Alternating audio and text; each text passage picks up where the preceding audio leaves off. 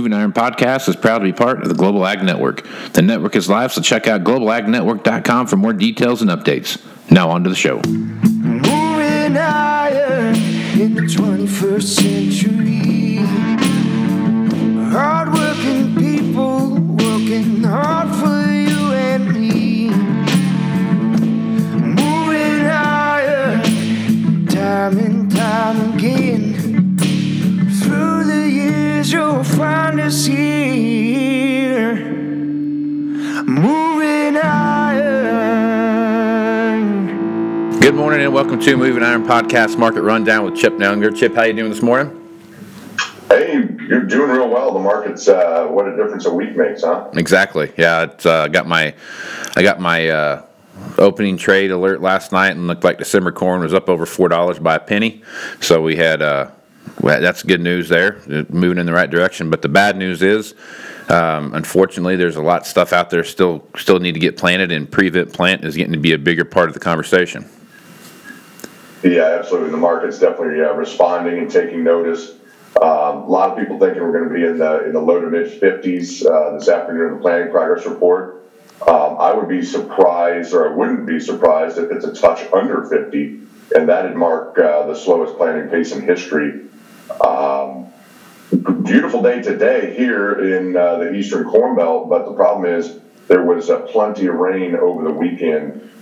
Saturday there were inch and a half rains around. There were some rains yesterday in areas, so it's definitely getting to be a real issue in here. And it looks like there's a lot of Illinois that may not get planted until after the 1st of June. So it's definitely starting to affect potential yield. I don't think there's probably anyone out there that thinks we can achieve a 176 trendline yield at this stage of the game. The forecast is still wet as we go forward out here. We've 7 in the next 8 days, at least in central Illinois. We've got chances for rain. So the market definitely is taking notice on the planting delays, and unfortunately, there's still rain in the forecast here. So corn and beans higher overnight. Like you mentioned, up over $4 on new crop December corn futures. I think the high in the overnight was somewhere around 403 and a half. And, may not be high enough because right now, June 5th in a lot of areas of the Eastern Corn Belt and South, June 5th is the prevent plant date. May 24th, 25th, so this week in portions of the Northern Corn Belt. So we could be staring at the very real possibility of a lot of prevent plant corn acres. And, just when we thought we had too much corn, Mother Nature is going to, try to fix that, it looks like, Casey. Yep. It's what it sounds like. Same thing out here where I'm at, this whole eastern Colorado, western Nebraska, north South Dakota, up in that area. Sunday morning I woke up, it was 37 degrees. And it was... we're supposed to have some cooler temperatures yet. Here we had some frost alerts out in different parts of the area that I'm at. Not necessarily where I'm at, but not with only a few hundred miles away from us. They were having some frost warnings. So, I mean, it's going to be, this week is going to be a cool, wet week for us. And you take a look at most of the United States, it's going to be a wet week for sure. So, as this prevent plant starts creeping into the mix, and I talked to some folks up in North Dakota last week on the podcast, where the 20th, like you talked about, there's the drop dead date on insurance to get stuff planted and get stuff growing, and they hadn't even turned a wheel yet. They haven't done anything, and it was the 14th of May. So I can imagine that since today is the 20th, right? Yeah, today's the 20th. I don't think they probably got much done during that time frame. So how's that going to affect the marketplace? How are traders going to start looking at? How are funds going to start reacting to that?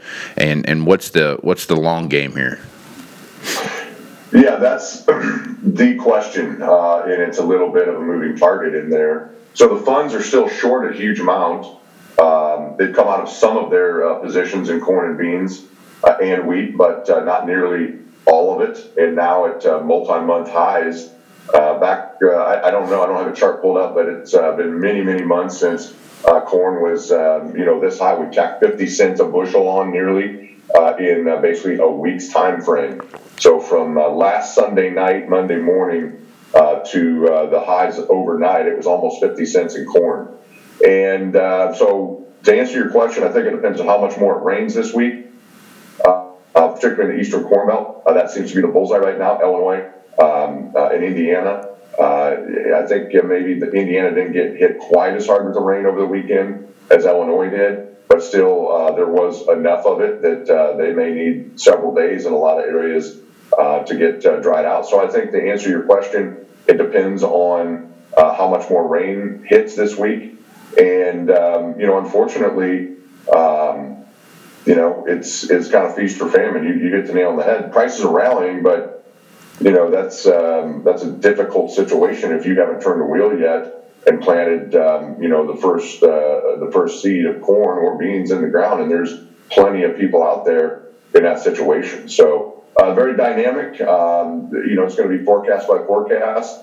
We get one more half-inch rain, say Wednesday, Thursday in a lot of areas. That's going to push people out to well after the 1st of June. And so if that happens, we've got higher prices to come. It's a good situation that the funds are caught short right now and likely needing to get out. Their computer models and moving averages are starting to probably trigger buy signals to them. So they're going to be in buy mode, getting out of shorts. And that's a good sign because it's likely going to push prices higher. Got a strong showing here so far in the overnight early morning session. Beans up about 10 and corn up about 6 cents. Wheat sharply higher as well. They've had a not to be forgotten about. The wheat markets put a big rally in as well. Almost 60 cents off the lows, I believe. Funds are short. Big rains, particularly in Kansas, at the wrong time frame. This isn't when you really need a bunch of heavy rainfall on wheat at this stage of the production cycle for that wheat crop. So we've got some real issues out there. Likely going to see higher prices. I think in that backdrop, even though people aren't planting, there's still this, issue of the trade war with China. It doesn't sound like that's getting any better. In fact, maybe a little bit worse with some additional posturing. We've got plenty of beans in the world, both here and South America. We've got plenty of corn supply as well. We've got big crops growing right now and being harvested in South America on corn. So, we have to kind of keep that in the back of our mind as well, that going higher, yes, we're going to erase some production out of the balance sheet, and it's going to tighten the carryout up. But we've got, sorry about that, Casey, a little technical. That's right. We do have higher prices yet to come, but the producer really has to, kind of sharpen the pencil here and figure out what that means. Crop insurance is kicking in. Obviously, there might be some prevent plant decisions.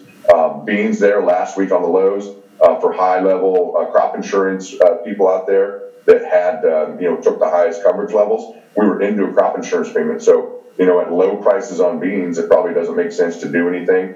But as we go higher on corn, it really is going to be a decision point on, where we pull the trigger, even if that's some puts, because we're not going to stay higher forever out here. Right. Okay. So that brings up something I wanted to talk to you about. Thursday or Friday last week, the price of soybeans, I think it was Friday, just kind of dissolved pretty quick, and they went south pretty fast.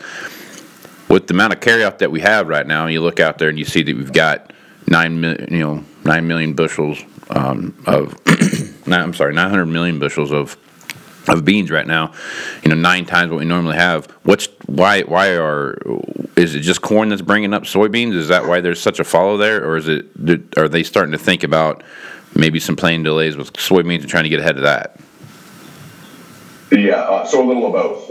Saw some real weakness, double-digit losses on Friday in beans, and the issue there was more currency related. The South American farmer really had kind of a little bit of a windfall.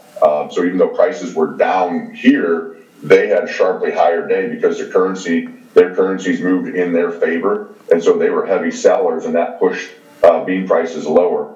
But beans are more of a follower in here by default. If we're delayed planting on corn, we're also delayed planting on beans and starting to probably take a little bit of top end of yield off.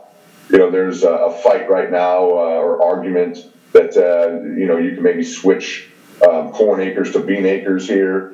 I'm not a big buyer of that at these prices in beans. We're too low It doesn't make economic sense. I think that prevent plant corn in a lot of areas, if you push this thing out another few days, you're to that level up north. So, I think that beans are more of a follower right now, but they're going to be dynamic as well, and the funds have massive shorts. And so if this rain continues for another couple of weeks, there goes a big amount off the carry out as well if we don't raise trendline yields in beans or delay or take some prevent plant acres there. It's really going to be a dynamic situation as we go forward based on the weather. Yep. Lots of stuff happened there. So let's jump over and take a look at the cattle complex right now and see happen with the hog market as well. The hog market was really hinging on that deal with China that happened here last week when basically last Thursday when we pretty much took our ball and went home.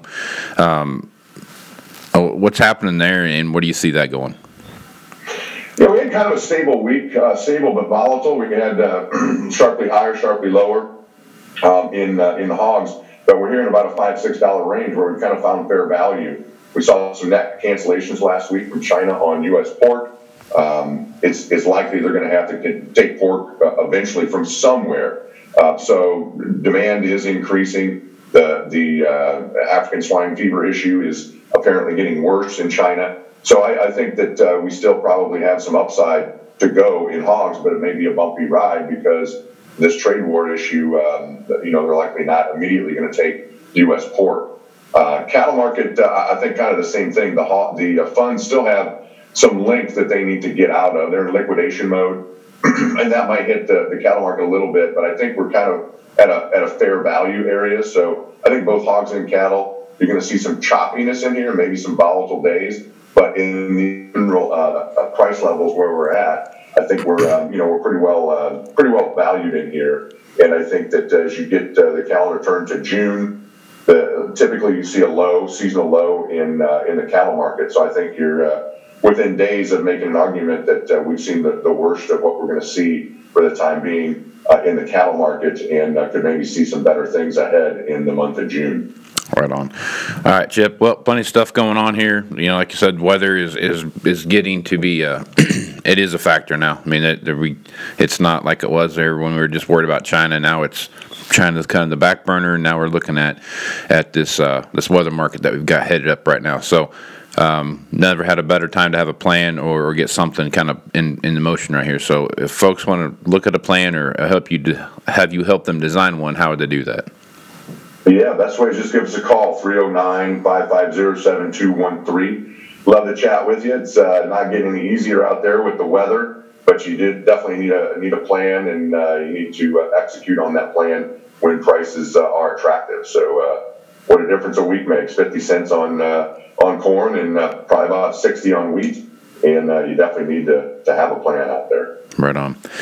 Want to give a shout out to all the custom cutters out there rolling right now. I know it's the beginning of the run, so y'all be careful out there and have a good profitable year. And if you guys are looking for a Moving Iron Podcast first edition koozie, make sure you send me your address there on Twitter, and I will send you out one. Also check out Damian Mason's new book, Do Business Better. It's got a lot of good information in there. So Chip, take care of yourself, and we will talk to you again next week.